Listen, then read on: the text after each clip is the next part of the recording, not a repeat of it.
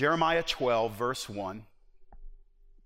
I'm in Isaiah 12, so I'll join you in Jeremiah 12 because Isaiah 12 is an awesome chapter, but not for today. Jeremiah 12, 1. Jeremiah is praying. He's talking to God, and he says, "Righteous are you, O Lord, when I complain to you. Yet I will plead my case before you." And here's the first of three questions that he asks God. Why does the way of the wicked prosper? Why do all who are treacherous thrive? Now listen to what he says to God. He's talking to God. He says, "You plant them, and they take root. They grow and produce fruit.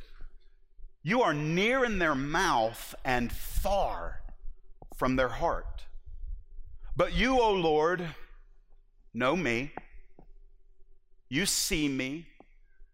And you test my heart toward you." Here's a nice little prayer to add to your devotional time tomorrow. "Pull them out like sheep for the slaughter, and set them apart for the day of slaughter. How long will the land mourn, and the grass of every field wither? For the evil of those who dwell in it, the beast and the birds are swept away, because the people said to God, 'He will not see our latter end.'" In other words, they're saying, God ain't watching. And here's God's answer to Jeremiah, the last verse I'm going to read. He's speaking to Jeremiah, and he says this: "If you have raced with men on foot, and they have wearied you, how will you compete with horses? And if in a safe land you are," it's the vibe is, if you are only so trusting in a safe land, what will you do in the thicket of the Jordan?" I just want to pray. And I'm going to ask you to pray over your own heart and to get honest with yourself. And just maybe if you don't even know, just say, "Lord, if I'm sleeping through the alarm, tell me today." And so, Father, as we come to you, I'm asking for a right now word to be released. I thank you for ancient scripture. Father, we're not here to do history.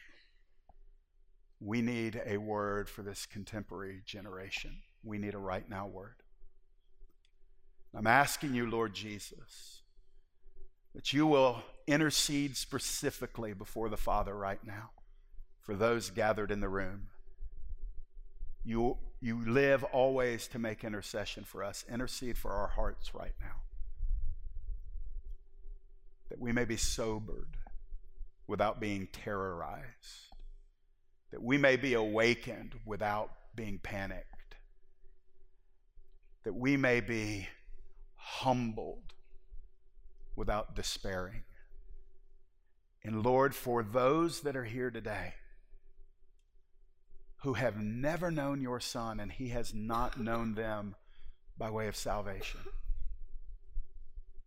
please give a little more intensity to the alarm, that they may awaken out of sleep, O sleeper, and call upon the name of the Lord while he is near. In Jesus' name, amen.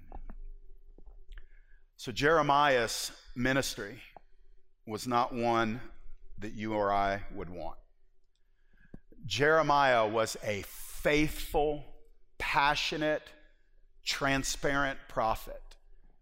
He was preaching in one of the most difficult seasons of Israel's history because he was getting consistent words from the Lord spanning decades that judgment was going to come to the people of God. And nobody listened to him. Best I can tell in reading through his prophecy, which is a very long prophecy, the book of Jeremiah, best I can tell, nobody ever repented. Nobody that we read of specifically, best I can tell, ever humbled themselves at the word of the Lord coming from Jeremiah. As a matter of fact, he was intensely resisted. He was persecuted. He suffered violence because he remained faithful to the Lord. And he's preaching and suffering and preaching and suffering and preaching and being mocked.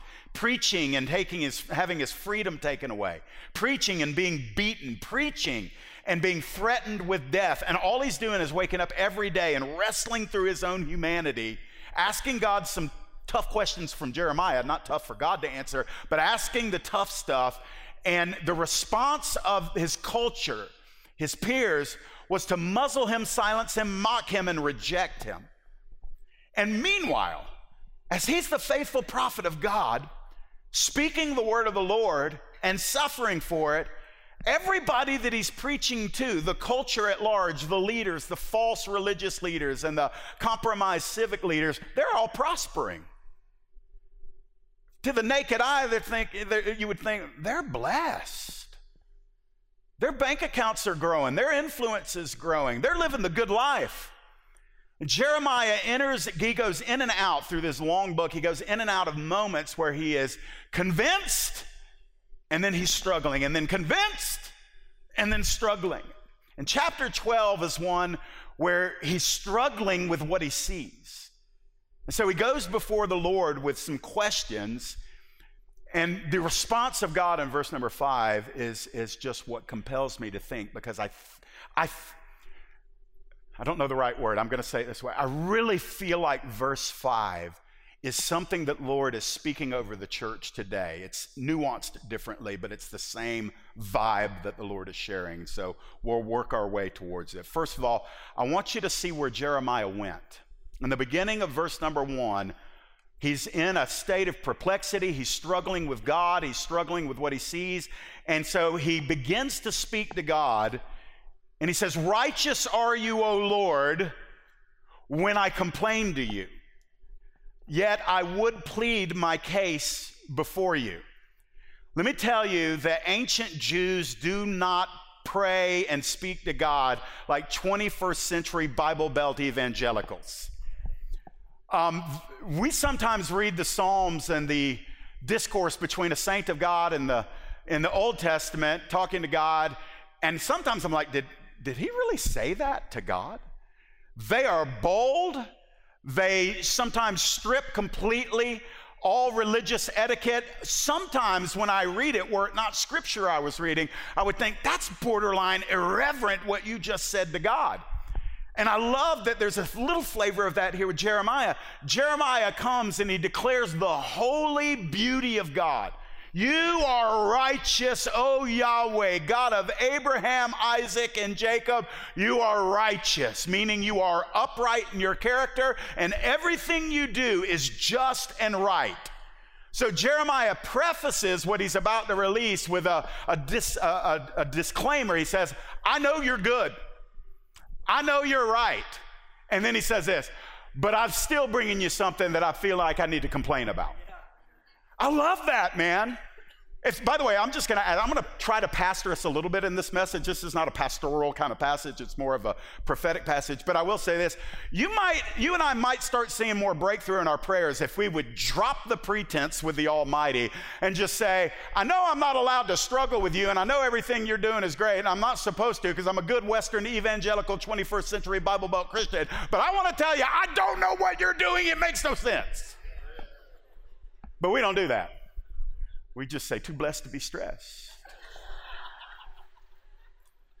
When we're not blessed and we are stressed, but we say, too blessed to be stressed. So Jeremiah doesn't play around with that, and he says, I want to plead my case before you. So he's literally coming into the presence of the judge above every judge, the righteous and holy God. He says, I know who you are, but I need to say this. I've got some evidence I need to present before you, and I'm hoping that you'll see things my way. Now, he doesn't say that, but there could be no other motivation. Jeremiah may not think he can change the mind of the Almighty, but he's got something burning in his bones that he needs to release. And so he prefaces his words with this admission that he was coming before the Lord to pour out his complaint and to plead his case. And so let's go a little bit further into it. Beyond where he went to the Lord with his struggle. By the way, you're allowed to struggle in the very same ways Jeremiah is.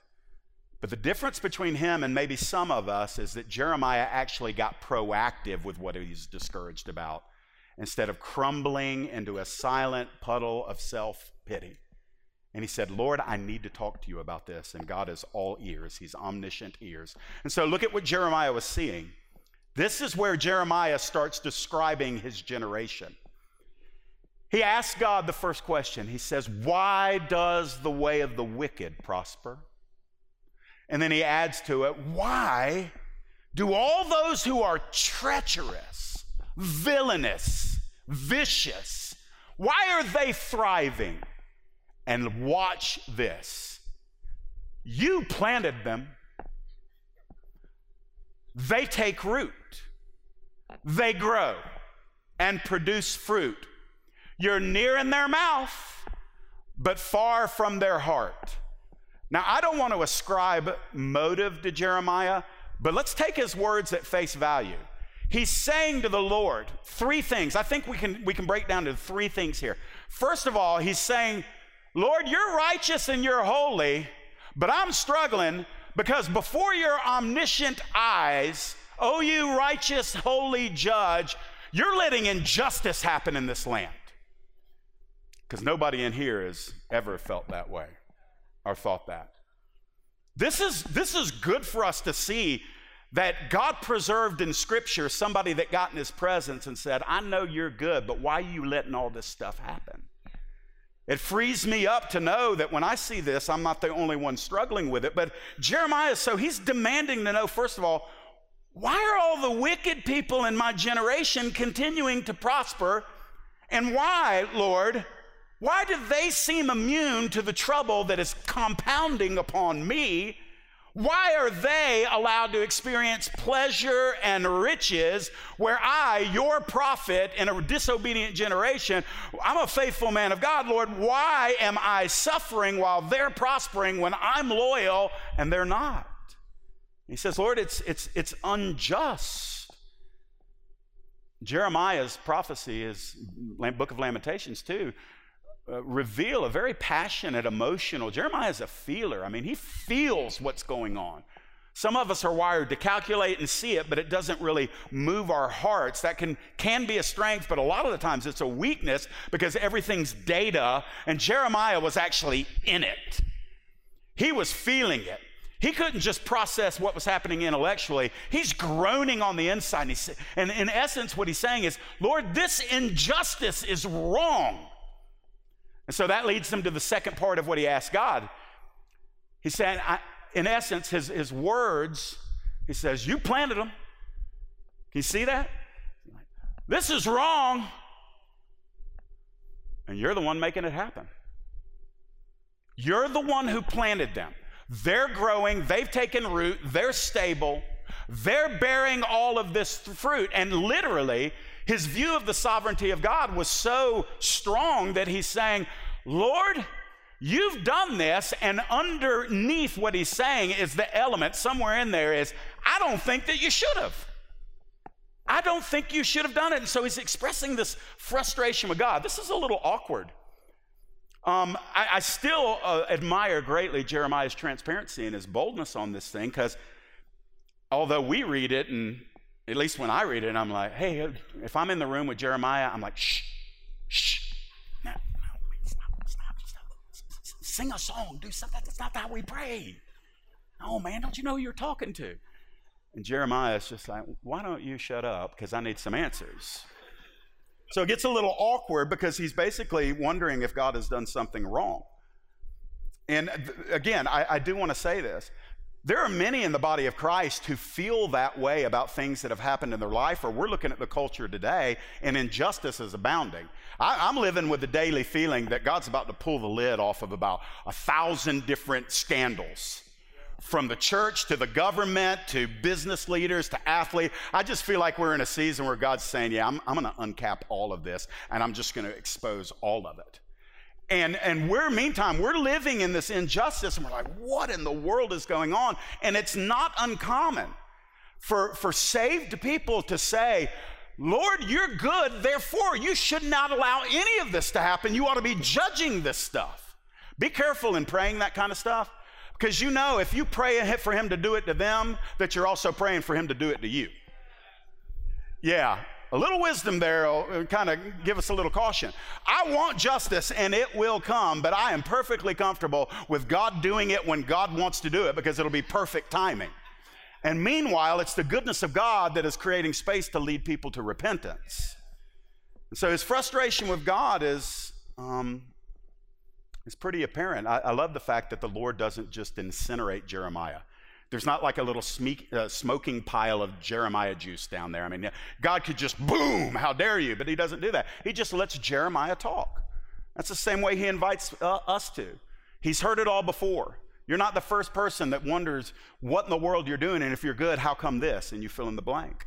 And then Jeremiah also gives the third element. So it's not just this injustice and this frustration with God, but now he looks at religious people and he calls out their hypocrisy in the presence of God. And so in this final portion of his event, he's expressing his outrage when he says, yeah, you're near in their mouth, but you're nowhere near in their heart.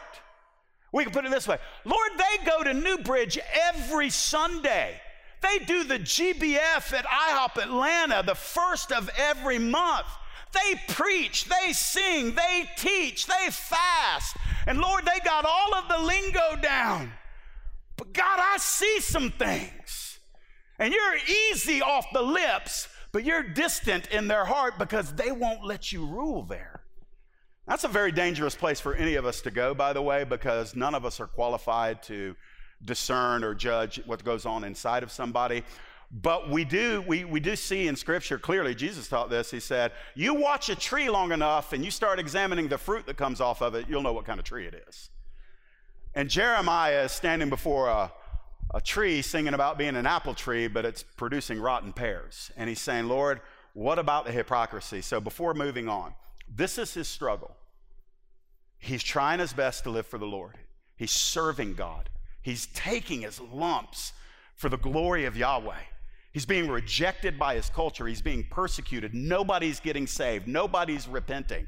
I don't want to minimize that because some of us, if we don't find our platform 3 months after our calling, and if we don't have, 40,000 followers on social media, and if people aren't singing our songs or podcasting our sermons and our platform is not growing, we feel so violated. Oh, I'm just over here suffering for Jesus because nobody likes my tweets. Listen, there's going to be a little bit of an edge to some of this because I got to get where we live. It can't all be up there in the clouds. Some of this stuff's got to come home. And Jeremiah is legitimately suffering in faithfulness, and it wasn't a month, a year, or 5 years. It was decades. And that is a hard burden to carry. And meanwhile, all the people that he knows needs to repent, they're on the increase.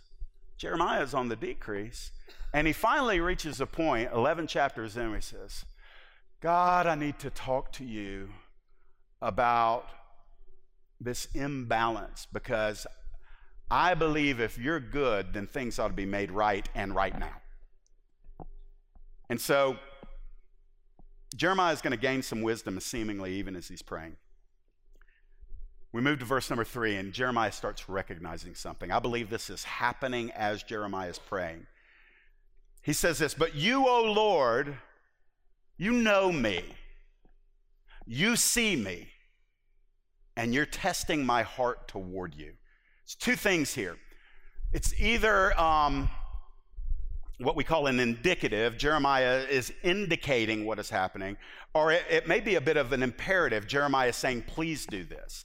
Not sure which one it is, but they both lead to the same result. He's saying, first of all, he's saying, Lord, I see all this injustice. I see all this hypocrisy. You're righteous. I don't know what's going on. I don't like what I'm seeing. I'm running with hypocrites. I'm preaching to hypocrites. Nobody's repenting. They're getting blessed. You're not doing anything. And then he just kind of catches himself in a moment and he says, but you know who I am. And I know your eyes on me. And I know you're testing me. That's what I believe the vibe is. I don't believe he's necessarily saying, Lord, I want you to test my heart because you won't find any hypocrisy in there. I think it's more of an issue of he's saying, you're testing me. What does that mean? Well, sometimes the Lord's will is so concentrated to purify our faith that he will leave us in the most uncomfortable position until in our discomfort, every ounce of impatience is purged. In our discomfort, every sense of entitlement is removed. In our discomfort, he is saying, you still feel owed by me. I love you, but I don't owe you. And until you repent of feeling like I owe you, I'm just going to have to leave you there because I've got purposes for you and plans for you that can't be accomplished when you feel like you're owed. That's what happens every time. Listen, I don't want to run rabbit trails today, but I spent a very prolonged season years ago, very prolonged, where everything that was happening around me felt wrong. And most of what was happening in me felt bad. Wrong on the outside, bad on the inside. I cannot believe my wife still has respect for me, because in some of those days, I was the puddle of Jeremiah who had melted into self-pity on some of those days. But the beautiful thing is he who begins the good work in you will complete it. Sometimes you have to wait until the day of Jesus Christ, but sometimes you just got to wait until his moment is accomplished in your life. And some of y'all are in that crucible. You're waiting. You're saying, this is wrong. This is wrong. Injustice is happening. It can be national injustice. It could be political injustice, racial injustice, sexism, genderism. It could be ageism, all of the isms and injustices in our land. And when it's fine, I guess, for people when it's a theory to them, but when that injustice splashes on you and you're saying, ow, or ooh, or and God's just standing still. You know me. You see me. And you test my heart. In the midst of everything Jeremiah was seeing in his culture and experiencing, somehow he recognized in the midst of this, on some level, is a testing of who I am before the eyes of the Almighty. I don't want to get cliche, but I just want to remind all of us.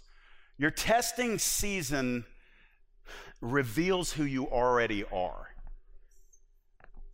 That's one of the things God wants us to know. He wants us to know who we are and where we are. And sometimes the only way that happens, because we're all addicted to fresh glasses of new wine. New wine, surge, blessing, power. We want to experience your glory. I mean, listen, I don't apologize for that. That's all good stuff from the Lord. But again, it comes back to this, hey, I love you, Jeff. You are always calling out for new wine. You love it when I pour out the new wine. But I tell you what I'm going to do, because I got a lot of new wine I want to bring to you. I want to bring for you. I want to bring through you. So I'm going to put you in the wine press a little bit. I'm going to put the squeeze on you, son. And we're like, I don't really think I need new wine. The old is good. We're all right. But here's what happens. You get to the point where you're like, if the wine press is the only way, I'm going to get in the press as long as you're in the press with me, because you know me and you see me and you test my heart. And for some of you right now, you're in the press. You're not imagining it. You're not being overly dramatic. He puts his kids in the press, not because he's a cruel tyrant, because it's the means by which he answers the deepest groanings of our soul. And if we always avoid the press, then we never taste the new wine. And so Jeremiah is getting some clarity on this thing. So we move a little bit further down. We get down in the second half of verse 3, and there's only 5 verses, so forgive me for getting really meticulous about this, but so much of this is just right now, and I got to get us to verse 5. Here's what Jeremiah longed for. This is good. So he's saying, Lord, you're testing me. So here's where I am in the exam right now. Here's what I'd really like for you to do. Pull all these people out like sheep for the slaughter and set them apart for the day of slaughter. One slaughter is intense. He got 2 slaughters in the first part of a prayer. And then he adds this. He's like, how long is the land of Israel, this promised land, the inheritance of our people, how long is it going to mourn? How long is the grass of every field going to wither? And Lord, in case you don't know, the reason why the land is mourning and why the fields are withering is because of the evil people in the land.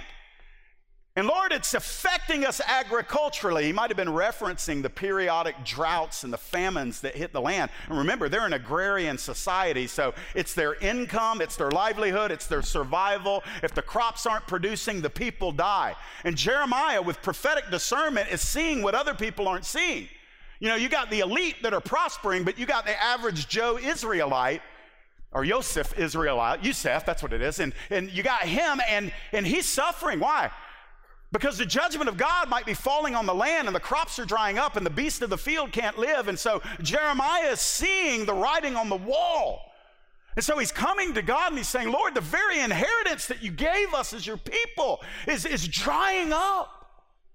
And it's because of the evil people that you're not doing anything about. And Lord, I'm going to tell on them. I've been hanging out. And when I'm preaching, do you know what this one says? He says, you're not watching. They will not see our latter. He will not see our latter end. It's a kind of an ambiguous statement in the English. It doesn't exactly flow. If you've got a modern paraphrase, they probably help us understand it. But this is what he's saying. He's saying the people are saying it, one of two things or both of these things. He's saying, Jeremiah, we hear you're barking. You've been barking for 20 years. We know your message, dude. It is so old. And if you were a true prophet, it already would have happened. So why don't you find something new to preach? Because I'm going to tell you, God's not watching us like you're watching us. God's not as upset with us as you think he's upset. And Jeremiah, I'm going to tell you something. We're going to keep doing what we've been doing, and God's not going to do a thing about it.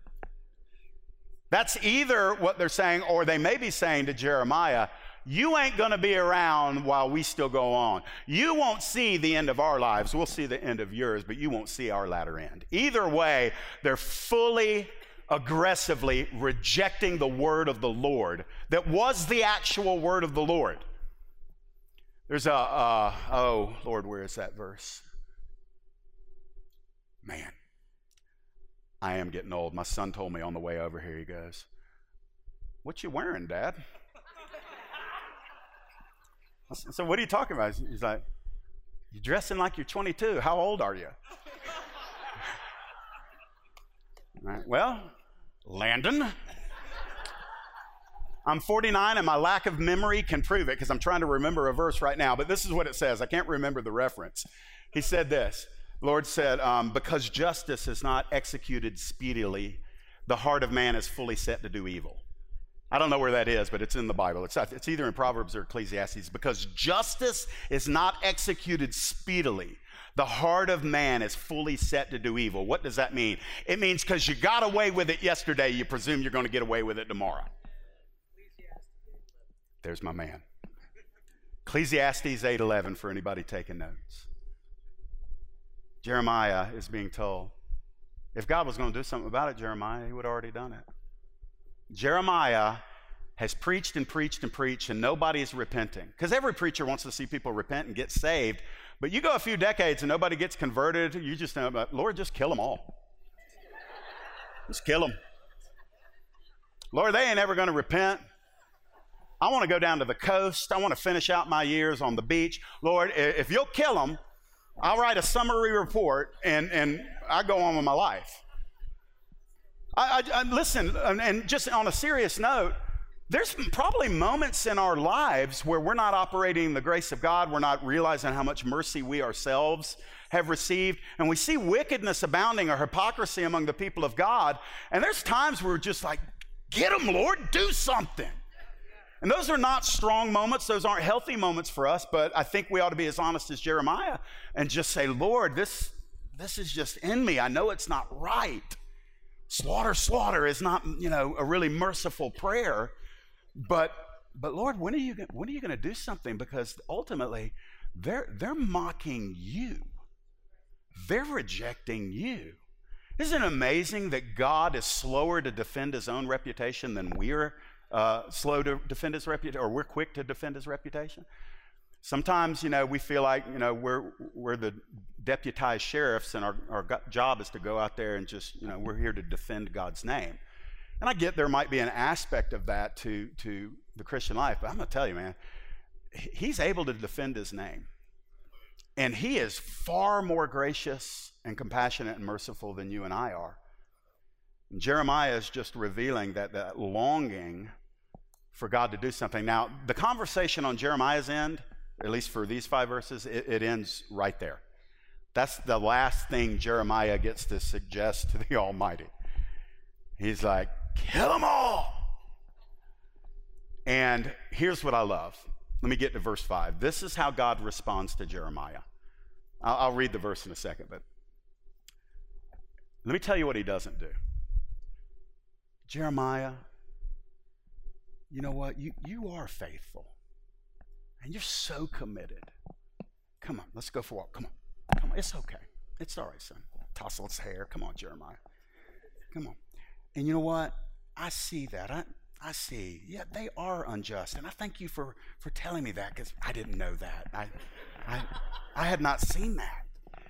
And those hypocrites, what would I have done if you hadn't pointed those out to me? And Jeremiah, you know what? You're just awesome. Come here. Can I hug you? Sometimes when we get in that place, I know that's silly. It's quite exaggerated, but sometimes we think, God, nobody sees reality like I see reality. I'm not even sure if you do, because if you did see it like I did, you'd be doing something about it. And God does not come in and apologize to Jeremiah for allowing injustice to continue. He does not apologize for all of the hypocrites not being slaughtered. He doesn't apologize for the wicked being allowed to prosper and the treacherous being allowed to thrive. This is not a conversation where God answers a single one of Jeremiah's questions. He doesn't even address the substance of Jeremiah's complaint. Jeremiah probably, goes before the Lord thinking, okay, we're going to have a discussion about this thing. And Jeremiah he gives all of the expression of his discouraged, struggling heart. And God doesn't hug him. God doesn't tell him, it's all right, man, it's all about to get better. Just wait a minute, Jeremiah. It's going to be glorious. It's going to be so good, Jeremiah. You're going to love what's coming. There's no encouragement. There's no compassion. There's no hollow promises of your best life now. Sorry. It's not that kind of message that Jeremiah receives from the Lord. Look at what God says. They'll put this up on the screen. Jeremiah, if you've raced with men on foot and they have wearied you, how will you compete with the horses? And if in a safe land you're only so trusting, what will you do in the thicket of the Jordan? Now, we have to linger here for the rest of our time. Jeremiah is being communicated to by God in a little bit of a poetic, symbolic language. And the motif is warfare. So Jeremiah is not imagining things. He's very clearly seeing that there's a collision of ideals happening in the land of Israel. There's a collision of ways, a collision of viewpoints, belief systems, and behaviors. Jeremiah is not wrong in recognizing that he is distinct from much of the culture. He's living faithfully, he's living and honoring the Lord, he's paying the price, and he's suffering for it. He's not imagining any of that. That's all real. And he's not imagining that the people who are hypocrites are flagrantly disregarding God. He's not imagining the fact that they're prospering. God doesn't rush in and say, no, they're actually not prospering. God doesn't invalidate Jeremiah's complaint. Jeremiah's seeing things factually, but he's missing things in what God is actually doing through those facts. And so he says this, he says, Jeremiah, you're right. You're in the middle of a war, but Jeremiah, I've got to tell you something, son. This is actually the easy days. Jeremiah, these are the foot soldiers. You're struggling at level 1. Your snowflake's about to melt, son. You're at level 1. And I'm telling you, if you're melting at level 1, as faithful and spiritual as you are, You are not ready for level 5, and it's coming. What is level 5? The horsemen.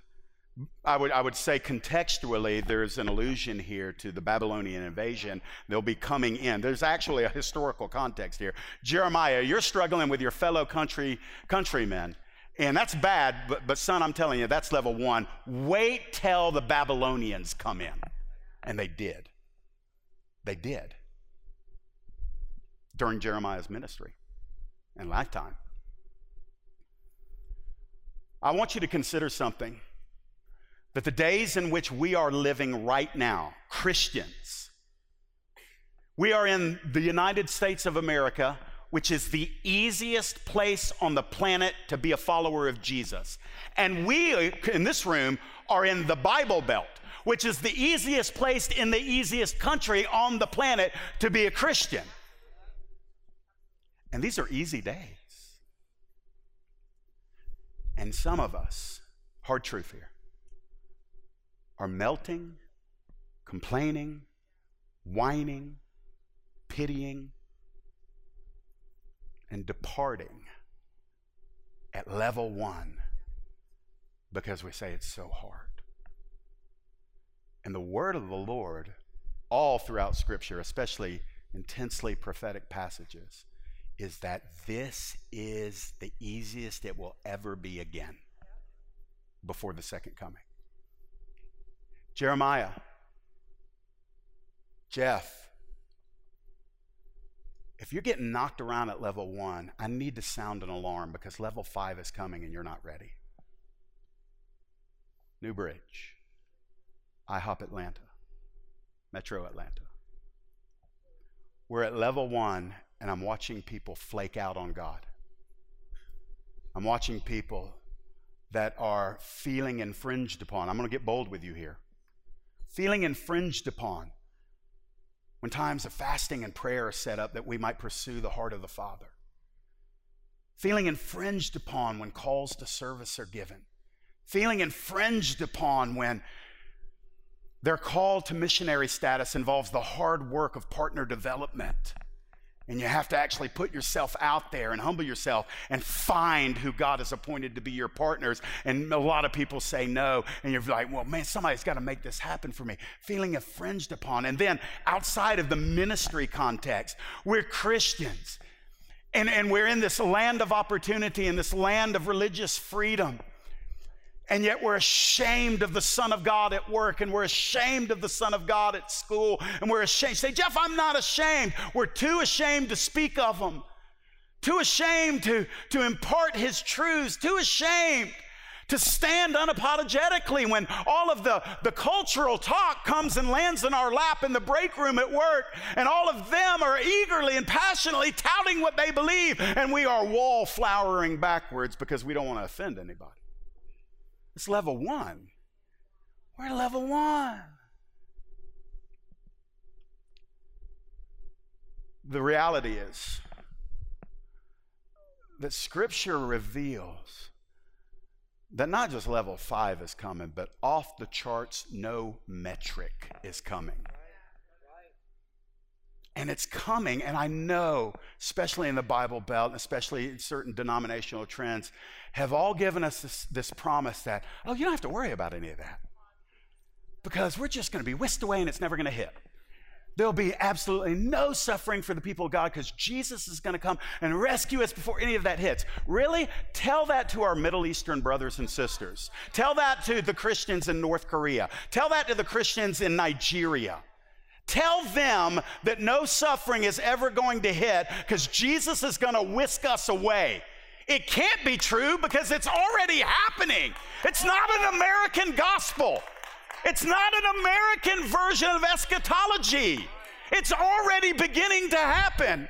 And Christians have been intoxicated on this myth that we're never going to have to suffer anything. Because Jesus, after all, would never allow that to happen. Then I'll say this, and I mean this reverently. If that's true, then he's got some apologizing to do to the people in the Middle East right now that are watching their family members being beheaded, and the women are being raped, and the little children are being sold into slavery because they're Christians. But in our insulated bubble. And the church in America, at level 1, we're upset because we didn't like the songs on Sunday. The greeter had coffee breath. I'll never go back.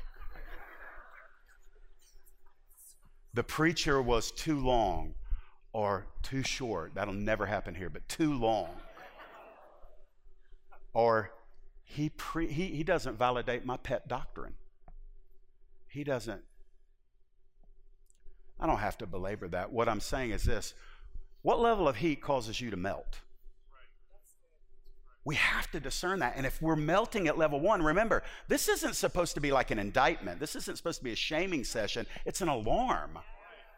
I have to answer the question, where am I with the Lord that if I can't be like Jesus when I'm offended in a nanosecond because somebody inconvenienced me, where am I with Jesus? What am I going to do? I'm doing this level, only so little trust and hope at level in the safe land. What am I going to do in the thickets of Jordan?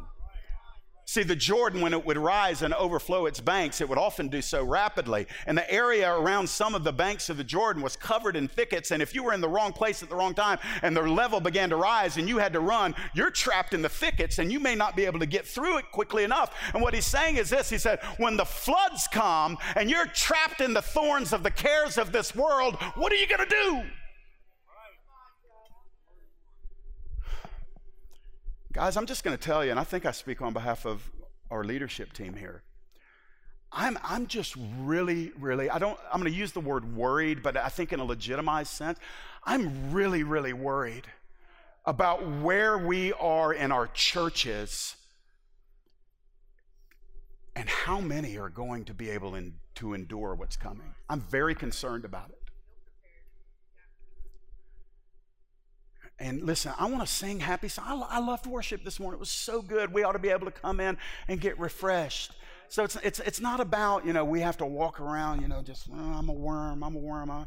That's not what I'm talking about. But neither is it this ridiculously detached triumphalism that refuses to acknowledge the veracity of Scripture that says, literally, it's not just all hell's going to break loose on earth. The wrath of God's going to be poured out on the planet. And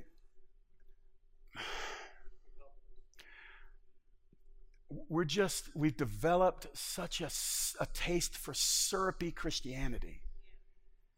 It's like if it's not sweet, it can't be legit.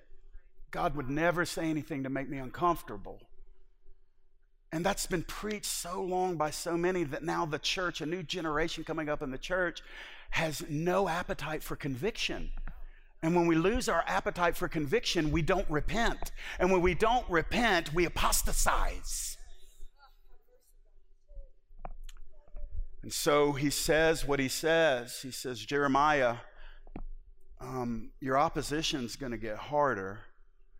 Your circumstances will prove more challenging. And that's how I'm answering your complaint. Friends, this is the God and Father of our Lord Jesus Christ. This is our God. This is not a different God. And the call and the alarm, and it needs to happen in countless areas with different people in different ways, but I'm telling you, there's somewhere every single one of us needs to wake up. I'm going to ask the worship team to come up. We need a baptism of sobriety because we're intoxicated with some things. We're drinking from the shot glass of the culture every day, over and over again. So we're intoxicated with self. We're living for self. We're intoxicated with success, what makes me feel valid. The culture, and I think even a large part in the church, is intoxicated with sex. Listen, I know we talk about sexual sin all the time because it's not because we're, it's because we're watching it kill the hearts of people, men, women, children, and families. Pornography and adultery and fornication and Don't talk to us about that because that's just old-fashioned. No, no, no, no, no. You're not listening to the alarm. He actually does care about our behavior because our behavior is a reflection of the reality of our hearts. We're intoxicated with status, being more, having more, living in the right neighborhood, driving the right car. We're just drunk on that stuff as a culture, and it's getting in the church. And I think the number one thing that we're drunk on, and we need a baptism of sobriety, I think the church has gotten drunk on success. We've redefined success. Success is no longer living unto the Lord with all of your heart, mind, soul, and strength, loving him that way, and then loving your neighbor as yourself. That's no longer successful in us for us. Why? Because we've been throwing back shots of what the world defines success on. And so we've given the best of our loves to temporal things. And the Lord's just saying, he's not here to just make you feel terrible. He's saying, no, it's not so much that right in this moment you're bad, it's that you're asleep. And so if you're hearing this message and you're feeling like Jeff says God is telling us we're bad, then you're more asleep than you know, because that's not the message. The message is you're asleep. You've been raised with Jesus Christ. You're a new creation in him. Old things have passed away. All things are becoming new. Therefore, since you are risen with Christ, seek those things which are above, where Christ sits on the right hand of God. Set your affection on things above, not on things of the earth. For you are dead, and your life is hid with Christ in God. When Christ, who is our life, shall appear, then you will appear with him in glory. Then you will appear in glory. Then you will appear in glory. Then you will appear in glory. Until then, we live and we walk as those who have been awakened. For we live in the day and not in the night. Will you stand to your feet?